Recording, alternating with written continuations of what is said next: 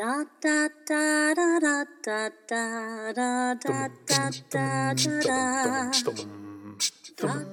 Hi, I'm Nikki Jacobs. And I'm Nathan Inzerillo. Welcome to Theater Couch Podcast. We're two actors, married to each other, who talk about theater so much we thought you'd want to hear about it. Every episode will dare to deconstruct a play, extract its larger meanings, and find some laughs along the way. This is episode 10, our season finale episode, and today's play is Act 1, written by James Lapine. So grab a beverage, kick off your shoes, and join us as we dive headfirst into the world of Act 1, direct from our living room, comfortably seated on the theater couch. Woo woo! Our 10th episode, our season finale episode. Hey everybody, welcome! Hello everyone, I'm here too. I'm really excited that we've made it to episode 10, and I'm thrilled that all of you have been there with us all the way. So, how are you feeling today? Oh, I feel terrible. I can tell. Yeah. This is a great one to end on.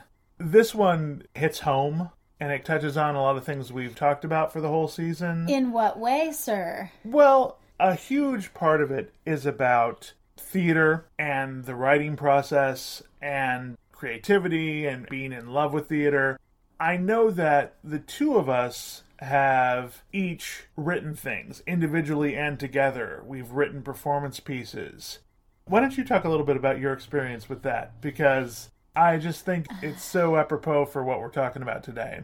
Well, I first started writing as a kid. What really comes to mind is that my cousins and I were always doing little plays for our family, and I remember there was like an episode of Alfred Hitchcock Presents that we wanted to perform for our family. So I said, oh, hey, I'll do that. I didn't realize I was adapting. I didn't realize that You didn't know what it was called. Yeah, that was actually the type of writing I was doing. But I sat down and basically from memory of the episode just wrote my own dialogue for it. Later on, I ended up writing a couple one-person shows that I performed. And then when I came out to LA, there was something called the 24-hour plays. You would get about 6 to 7 hours to write a play off the top of your head based on the actors that they gave you and anything that came to your mind from talking to them and being around them. And then I had to direct those actors in the play. This all took place within a 24-hour period. So, I'm glad you bring up this story, because you're talking about doing something, in 24 hours, not a lot of time for rewrites.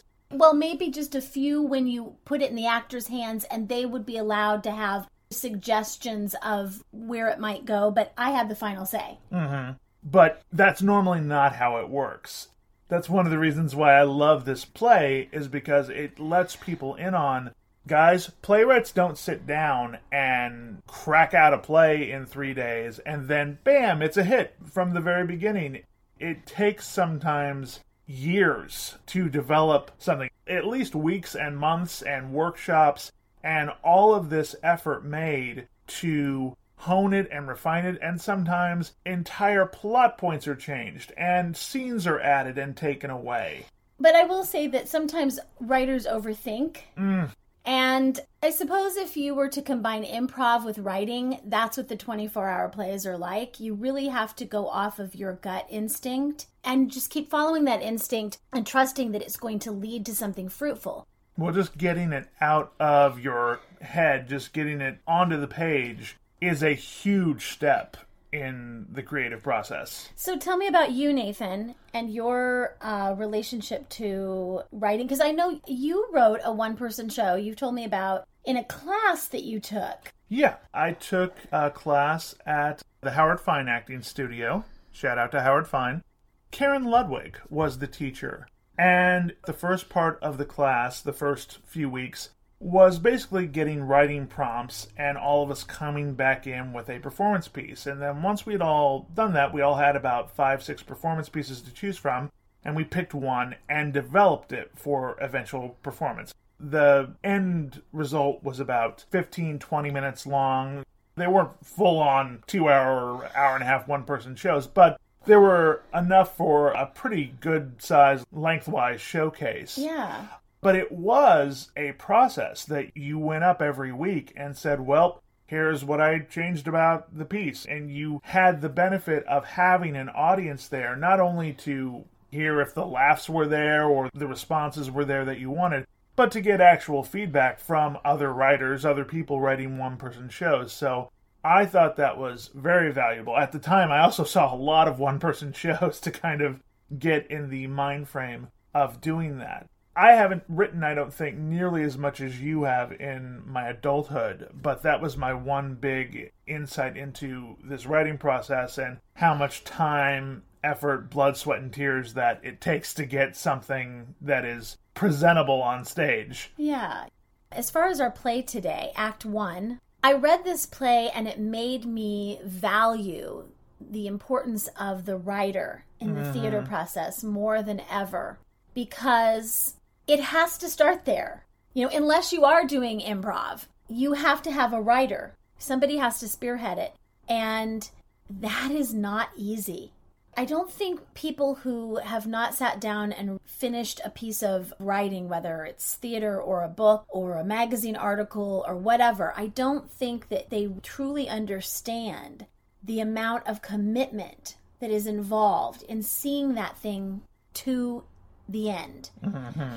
And how you have to be willing to make mistakes. You have to be willing to build on mistakes. Because I think a lot of people start out and they're like, oh, this is terrible, let me start over. Which is fine, but you can't keep doing that. You'll get nowhere. Yeah, don't want to judge anyone's writing process, but starting over from scratch every single time ends up with a never finished project. Yeah, and I have done that.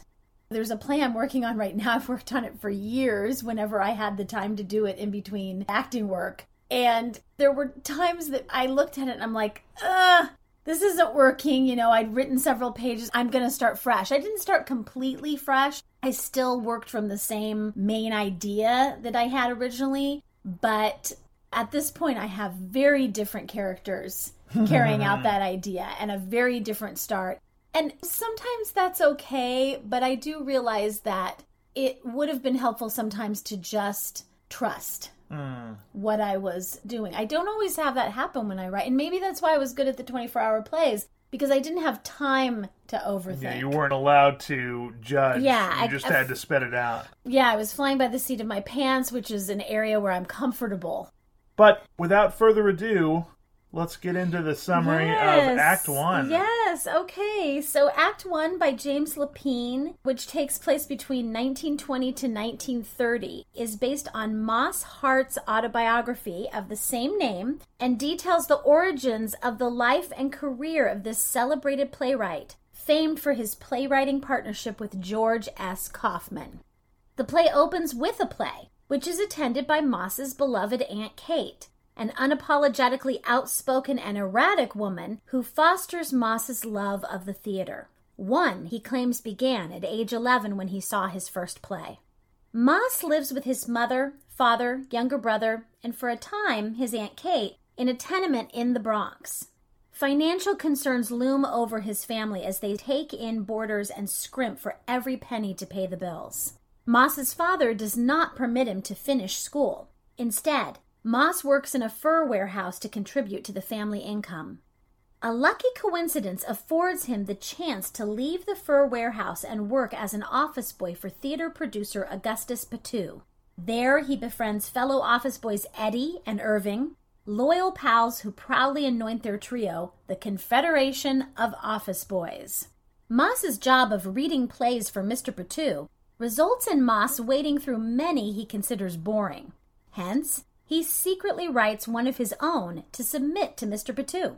Moss's play makes its way to Buffalo, but is stopped short by a lukewarm audience response. A brief stint for Moss as an actor follows, but this is intercepted by Eddie and Irving's encouragement for Moss to return to his true calling, writing plays. Through a string of helpful connections set in motion by Eddie, Moss is paired with star playwright George S. Kaufman to revise Moss's latest comedy, Once in a Lifetime into a funnier Broadway smash hit. As the two plunge into relentless and repeated reworking of its comic timing and plot design, they discover their work relationship and lives undergoing rewrites of their own. For Moss, his dreams of creating great theater become forever intertwined with hard work and the courage to look beyond his Bronx tenement. I'd like to point out that James Lapine not only wrote the adaptation of this book, he directed the first production. I did not know that. Yeah. And this autobiography was, as I've read, very near and dear to his heart. Like, it very much inspired him. It adds to the reading list. Let's read this biography and let's read Once in a Lifetime. Well, you told me last night that Moss Hart's autobiography, Act 1, that this is based on, is considered one of the greatest books about show business. Is that what you told me? That's what I saw, yeah. It's highly regarded. And Lapine has done an amazing job when you take an autobiography, when that's your source material, just to telescope it down into play format. The play has a lot of scenes that are, I'll say, a page and a half, 2 pages. They're very quick, but it does a great job of like, well, here's this moment in Moss Hart's life, and we're going to boil it down to this one scene, and it doesn't feel rushed somehow. No, you don't feel shortchanged at all. You put it into words, but that was what I was feeling when I was going through it. I would be reading a scene and, oh, okay, it's done. But hey, I know exactly what that scene was about. I know what impact it was supposed to have because I feel it. I was really, really impressed with his ability to capture what I assume is the essence of that autobiography. Yeah, the scenes really roll into one another. It's one of those plays where the end of one scene becomes the beginning of the next scene. Yeah. You can imagine actors with a moving scene change. I think the first production was done on a turntable so that I love those. The set was rotating, and I'm nerding out over theater craft. Well, it's a testament to this man's writing ability.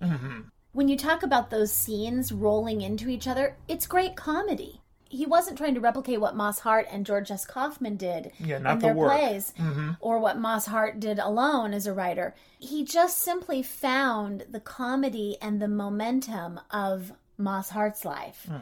Speaking of which, let me elaborate on some of this. Now we have our history. Some of this is going to feel, I think, very redundant because the play is based on the book, so most of the history is about Moss Hart's life. And then I'm going to talk about the playwright. You'll find that there are some interesting similarities between James Lapine and Moss Hart.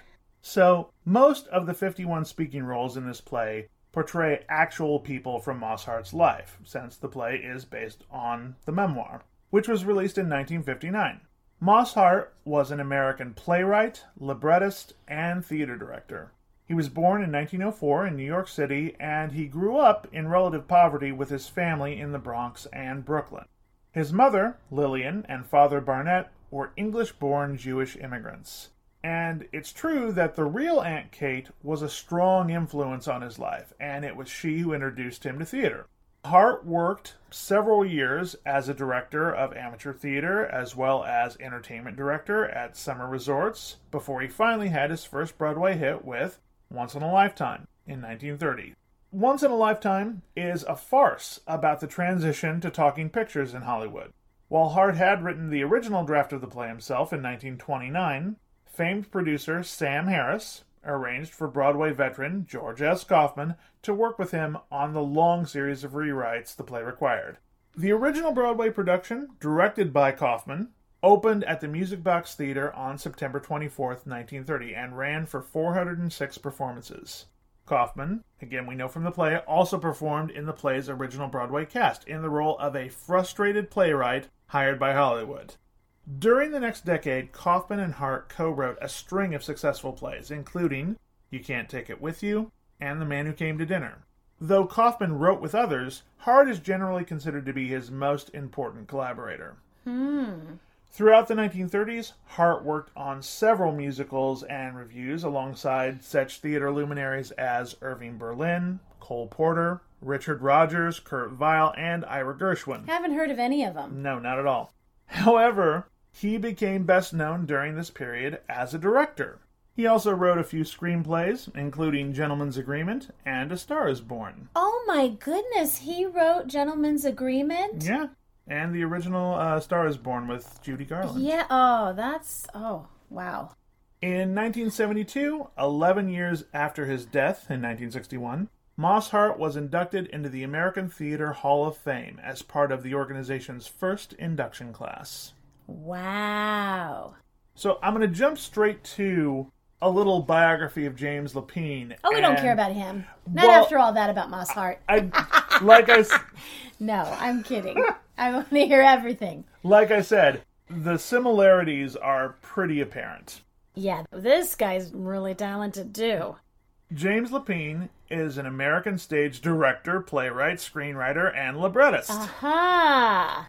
Born in Mansfield, Ohio in 1949, he graduated from Franklin and Marshall College in Pennsylvania in 1971, and then went on to get his MFA from CalArts in 1973, studying photography and graphic design. He spent several years working as a photographer and architectural preservationist on the West Coast, before eventually accepting a position at the Yale School of Drama teaching design.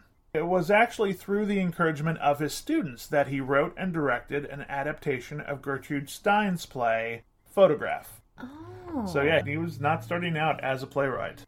He went on to write and direct many off-Broadway plays and musicals, and frequently collaborated with a few composers, again, that you might have heard of, William Finn and Stephen Sondheim. Aha! In 1982, Lapine was introduced to Stephen Sondheim, whom Act One is dedicated to.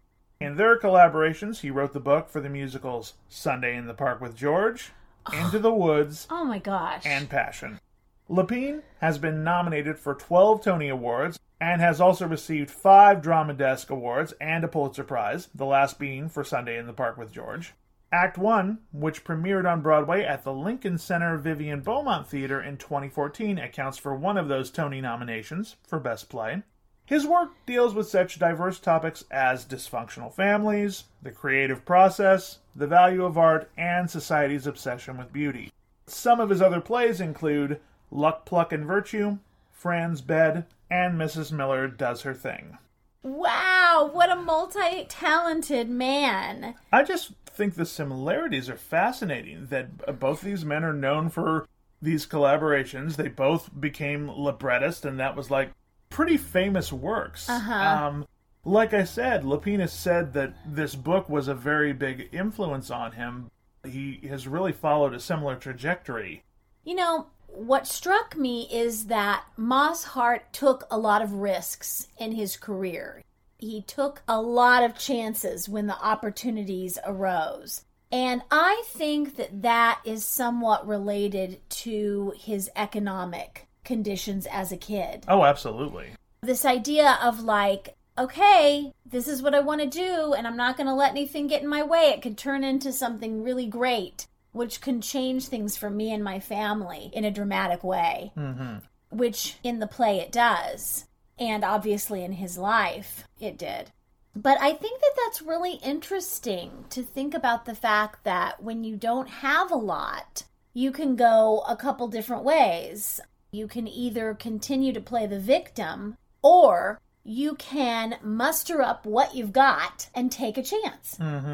There's something extra there, though. We know that he grows up in poverty. He quit school in 8th grade to go work in a fur factory, as you said. You could see that, well, that makes you motivated to not be poor ever again. There has to be some dogged determination. He chooses theater and chooses writing. Of course, we know this story about Aunt Kate and falling in love with theater at a young age. There's a great moment in the very beginning of the play where he's talking about what he learned very quickly from the theater was that he could be someone else, not be a scrawny, unathletic, poor kid for 2 hours. I'm horribly paraphrasing that. But that is the initial appeal.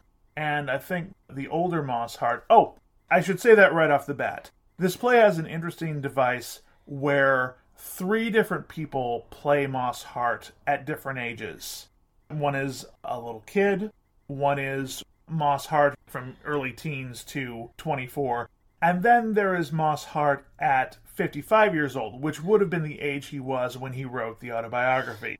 The oldest version of him is the one who does narrate most of the play. Which is a great device. You've adapted a book, which is automatically going to have a certain degree of narration, so you wrote a character that actually is the author of the book narrating the play.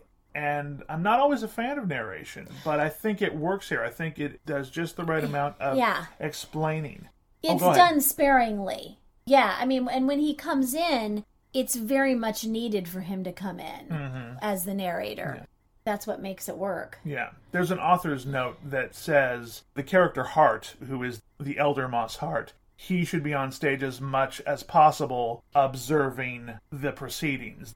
But I want to get back to what I was talking about, which is Hart says at the beginning of the play this whole thing of that's what he was attracted to not be himself for a couple hours. That's what theater afforded him. And as such, he was more interested in acting at the beginning than he was in writing. Well, isn't that what attracts a lot of actors to acting? Or attracts writers to writing? You're getting to conduct the orchestra. You're getting to be sort of the god of that world, placing things where you want. You feel very in control. It's a very different feeling than real life, where so many things are out of your control. But as far as like going and working in the theater for an actor or a writer, that's part of why I do it. There's an escapism to it. The irony is that you end up having to use yourself anyway. Right. That's the irony. That's all the information that you have to go on in order to create all these things. But there's still that feeling of portraying somebody else's life for a while. Isn't that why you're an actor? Or one of the reasons? That desire has changed over time. I won't go as far... Oh, you're above that now. Haha. I won't go as far as Moss Hart.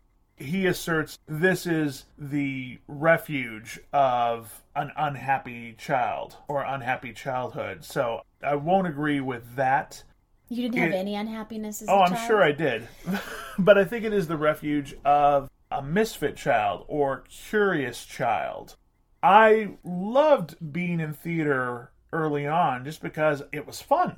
There wasn't much more to it. It was fun to get up on stage and tell stories.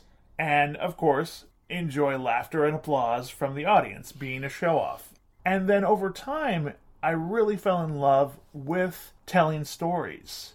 Similar thing happens to Moss Hart, where he talks about he couldn't relate to kids in the neighborhood, but where he found acceptance was he would go and see theater with his Aunt Kate, and then he would proceed to sit on the stoop, and all the neighborhood kids would gather around him, and he would tell the story. So I think that's an interesting variation. Some people join drama club, join theater, and they're like, this is where I fit in, this is where I feel accepted. And he found that too, in a manner of speaking. I can't play stickball with the guys in the neighborhood, but I can be accepted as the storyteller. To me, that shows the necessity of the storyteller in the community. And how that is a relevant role. The fact that he is able to congregate all these kids around him and get them to listen, because every human being needs stories to understand what it means to be a human being. And that is a big theme in this play, the value of art. And it's done in some subtle ways. Beautifully subtle. Certainly that one. The entirety of Act 2 is basically Kaufman and Hart working this play. And they put up a performance here, and it's like, this is great, but this isn't great. Well, let's go back and rework it. Let's write a new Act 2. Let's write a new Act 3. Let's rearrange the scenes. Yeah. And I think this play is important for people to see, well, to dispel that illusion that this is just a kid's game. The amount of time and work that goes into this is really astounding. And I think that sometimes you get a glimpse of it when actors talk about, oh yeah, we worked on this movie for 7 years. people can't wrap their head around that, of like, what could possibly have taken 7 years? Sometimes it takes that long. Sometimes you shoot a movie in 10 days, and sometimes it takes 7 years. People forget that most of this is a very collaborative effort. Sometimes you're a lone playwright, but nothing is done on its own. I should say nothing succeeds on its own. In the end, everything that we create requires an audience or input from other people. It requires the support of friends and loved ones, the encouragement to keep going, which relates to these wonderful friends in the play. Yes. Oh my gosh, yes. That Moss Hart has. In the first act of Act 1, Irving and Eddie, these guys that he meets who are fellow office boys, they continue to stay with him, and they're cheerleaders. As well as resources from time to time. Yeah, they have an actual interest in what he loves doing and what he wants for himself, which is the ultimate kind of friend. Mm-hmm. You know, somebody who wants to see you happy in what you love doing. And as I pointed out, Eddie actually is the one who gets the ball rolling in terms of the networking connections that Moss Hart ends up having. Well, and Dor, I forgot about, is it Dor or Dory? I think it's Dor. Yeah, I was confused when I saw that name too. But regardless, this guy had a really great connection with Jed Harris. Yeah, producer Jed Harris. Another theater producer who was kind of an odd guy. Did he know him, or did he just have a way of putting the script in his hands? Well, you get the impression that because these guys are the office boys to all these theater producers... Oh, that's true. That they do tend to... They were easily able to do it. They're in the know. In the case of Dor, I believe Dor says he knows some relative. Like, he goes to the same shul as Jed Harris's niece or his daughter. I can't remember which. Okay. But that's how that happens. That doesn't work out. Eddie knows a talent manager for Sam Harris, who is the producer who does eventually put Hart in touch with Kaufman. I was just really struck by how supportive they were of Moss Hart, these friends of his, this confederation of office boys. You know, no one was spiteful because he was talented. No one was trying to compete in a way that was detrimental to him or anything. None of them were writers. I don't think so. Although they always had opinions about his writing. Yes. Yes. But they were helpful opinions. Yeah. They want him to succeed. It's very much a thing of, we're all in the same boat, we're lowly office boys, and we want to help each other succeed if we can, whatever that may be. I heard someone a while back say, in this business, it's not who you know. It's who you know that likes you. And this is just such a reminder of how important networking is. I mean, it's important to so many industries. It is paramount in the acting industry and in the entertainment industry. This is a business of relationships. Yeah, so that's pretty cliche. How many times do we hear that? And it is the truth. And I love this little scene further into the play where we have a reminder of how likable Moss Hart is. Mm-hmm. We have a scene where it's opening night of Once in a Lifetime. And we get this, I almost want to call it a curtain call, where many of the actors stand up and recite these telegrams that have been sent to Moss for opening night. And this is opening night on Broadway. Right. And each one of them, it's great writing because Lapine doesn't rely on, you're just going to remember all these people throughout the play. So they'll say their name and also say a little something that triggers the audience's memory of who they were in Moss Hart's life. But it's almost a summary of the play. Each one of these people, oh yeah, I remember when Moss Hart had that acting job. Oh, that's somebody from the Catskills. That's that first producer who hired him as an office boy. And they all get up and just wish him well. And it's a wonderful thing. Like I said, it's almost a bit of a curtain call for all these characters, not the actors, but the actual characters in the play, to say, hey, I had an interaction with Moss Hart, and I think he's a great guy, and I wish him well. Uh-huh. But it's just so wonderful. We don't get that nowadays, to see all these telegrams sent. Well, people get a version of it when they're in a show. People still get flowers in the theater, little notes, and maybe you get a text now from somebody saying, I can't make it to the show tonight. No, but I still love you. Yeah, but it's wonderful to see this outpouring of love. And it does let you know that part of Moss Hart's success is because he is very well liked. I think you had the same reaction. If you don't mind me telling about your vulnerability a little bit. Oh my God. But no, I looked in here as you were finishing the play and you were crying. Yeah, I teared up a little bit. And I couldn't help but start crying at that point in the play, too. That is an amazing achievement, to sit and be reading a play. And Nathan and I realized that we're talking about plays and relating them to you. And the ultimate experience would be for you to see it performed. I mean, they're written to be performed. But there are some playwrights who are so good that even when you're just reading it, they can stir up so many emotions in you. And this, I'm starting to tear up right now thinking about it. This thing of people coming out with the telegrams. The reason that it made me cry is because it was done so truthfully and it wasn't done in a sappy, overly sentimental way. It's the end of a long journey. It just feels like a lot of encouragement. And by that point, you're rooting for Moss Hart, too. You want this play to succeed. Yeah, Lapine does such a great job of building the suspense of Moss Hart and whether or not he's going to be able to be a successful writer. And it's very realistic about an artist's life and how you have to go to this place and try to do your best there and you try to make it there and you try to walk away with a little bit of wisdom to go on to the next challenge of trying to get a part or trying to write something that people want to read or whatever. And it's so well done. If you have a chance to see this play, see it. And hopefully it's done as well as it's written. When you walk into this, initially not knowing anything about Moss Hart because Nikki and I read the play and then we do the history and the study of the playwright and so on. When you don't know, you are right there going, God, can this guy catch a break?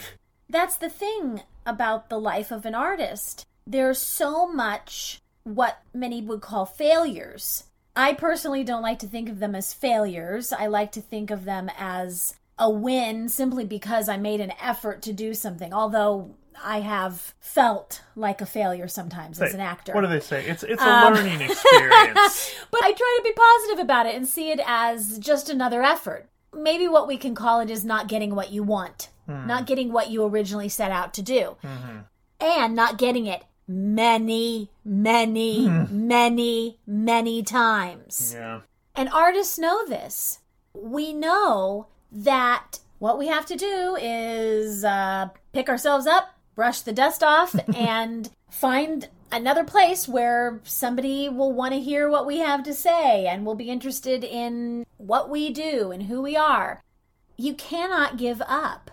Yeah. You just cannot give up. So that's another thing. It's taking risks to get where you want as a performer, a writer, an artist, and it's also not giving up and believing that you matter and what you say is going to need to be heard somewhere. Yeah. Somewhere. Somewhere. Oh, I shouldn't do that. We're going to get... You can't do that. Copyright trouble. The dedication that it takes to keep going, and especially for a writer. I mean, I'll say that we can apply so much of this to any artist. You have a voice, and as we say in our intro, other people might want to hear about it. Yeah, and that they would benefit from it, hopefully. This thing of not giving up is a major part of the play. Another thing that I want to address is this relationship with George S. Kaufman. Yes, go ahead. And George S. Kaufman was apparently quite a character. Very eccentric is putting it nicely, I would say. Yeah, but he really cared about the writing, and he cared that it be great. And one thing that I noticed when he met Moss, George S. Kaufman was already successful at that point and had his set way of doing things and his set rules. But he was willing to be flexible at times with Moss. And I think even more so the more he got to know him and the more comfortable he got working with him. At least according to this play, what worked between the two men was that they just took each other for what they were. They took that and they found the commonalities. Yeah. They found the bridges that allowed them to blend their styles. I really appreciated reading about that because I meet a lot of people nowadays, I'm going to be honest, who really don't even want to collaborate. Yeah, that's always hard. Like we said, it is a business of collaboration. But I do also see a lot of people who very much, even when they're in a show, even when they're in a cast, it's very much, this is about me. It's about me being seen. It's about me moving forward. Because they're afraid of failing. Yeah. I think that's a large part of it. Right. They're afraid of failing, and they think, oh, well, if I just stick to my guns and stick to myself and not let you interfere with my process. I'm going to tell you, it almost never works. Every single production that I've ever seen, when I watch a play and it becomes apparent that that is the thinking, that this actor may be a talented actor, it's very much they're acting for themselves up there. They're not giving to their fellow actors. They're not giving to really the audience very much. And I always think this could be a much better production if that actor would just be even a little generous. Along with accepting each other for who they were, they also accepted the result for what it was. So, just like theater has done this forever, they put it up in front of people in towns outside of New York City, but somewhat near New York City. Yeah, sometimes stuff is done in Chicago beforehand, They mention Atlantic City. I think they mention Brighton Beach. Yeah, they do it in some areas outside of Central Broadway. Right. And get feedback to make the play better for Broadway. Every time that they did that, Kaufman and Hart would, for one thing, they would commiserate about how nervous they were about the show opening that night. Just pacing backstage. Kaufman was in the show and would still be pacing backstage. Just so nerve-wracking to have your writing be put up in front of ordinary people's eyes and hear what they laugh at and what they don't laugh at, or do they not laugh at all? What do they get and not get? But anyway, my point is that they were always very honest with each other about what needed to be worked on. Tweak this here, like you said, move this around there. And for the most part, they're listening to the audience response, not necessarily the critics.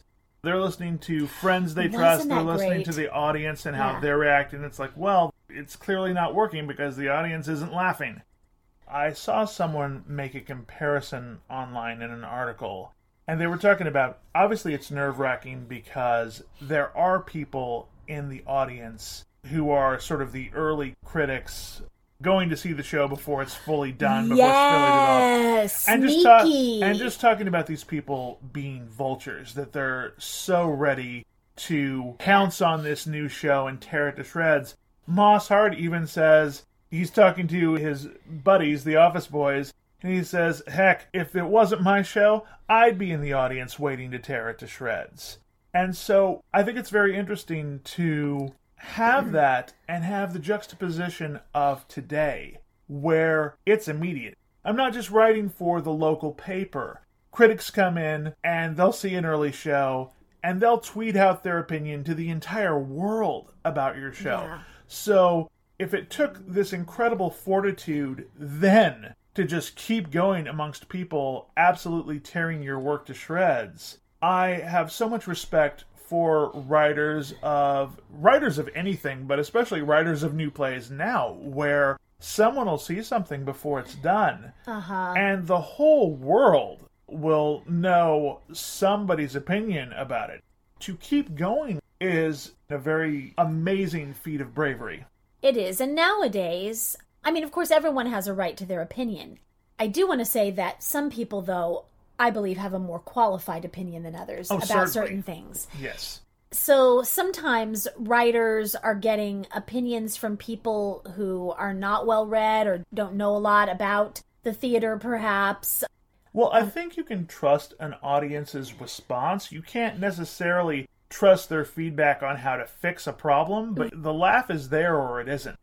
Yeah, actors can make a difference, but it's a poor playwright who blames the actors for something not working, and Hart and Kaufman absolutely don't. In fact, they even talk about that in the play of, like, don't blame the actors. This isn't working. How can we fix it?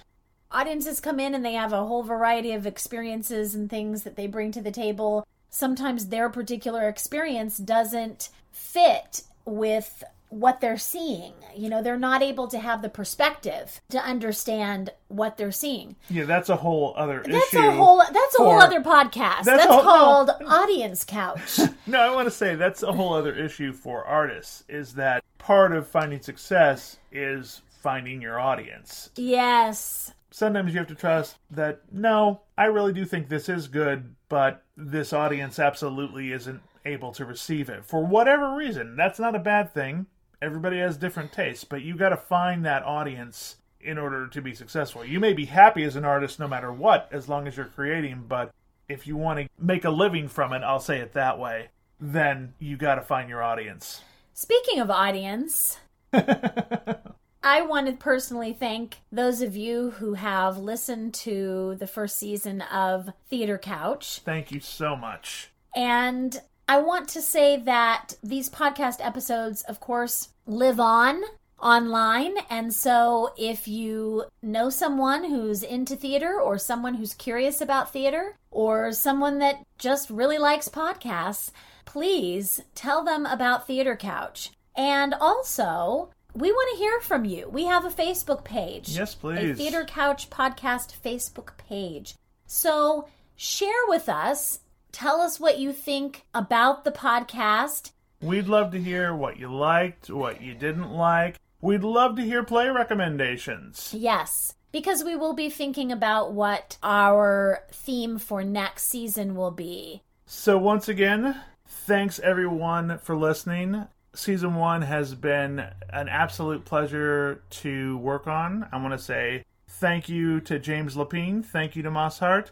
Thank you to my partner in crime and love, Nikki Jacobs. Thank you, Nathan. It's been wonderful. It's been a pleasure. You can't see it. We're shaking hands. Yes, it really has been an absolute pleasure to learn how to collaborate with you on this. I think we achieved it. I think we did all right. But we'll wait to hear from the masses. Until the next play. See y'all later. Thank you for listening to Theater Couch Podcast. Today's play has been Act 1 by James Lapine, published by Dramatist Play Service. This podcast is produced and hosted by Nathan Inzerillo and Nikki Jacobs. Connect with Nathan at nathaninzerillo.com and with Nikki at nikkijacobs.com. We hope this podcast inspires you to make your own discoveries about Act 1. This wraps up Season 1, but we'll be back very soon for Season 2 to talk more plays.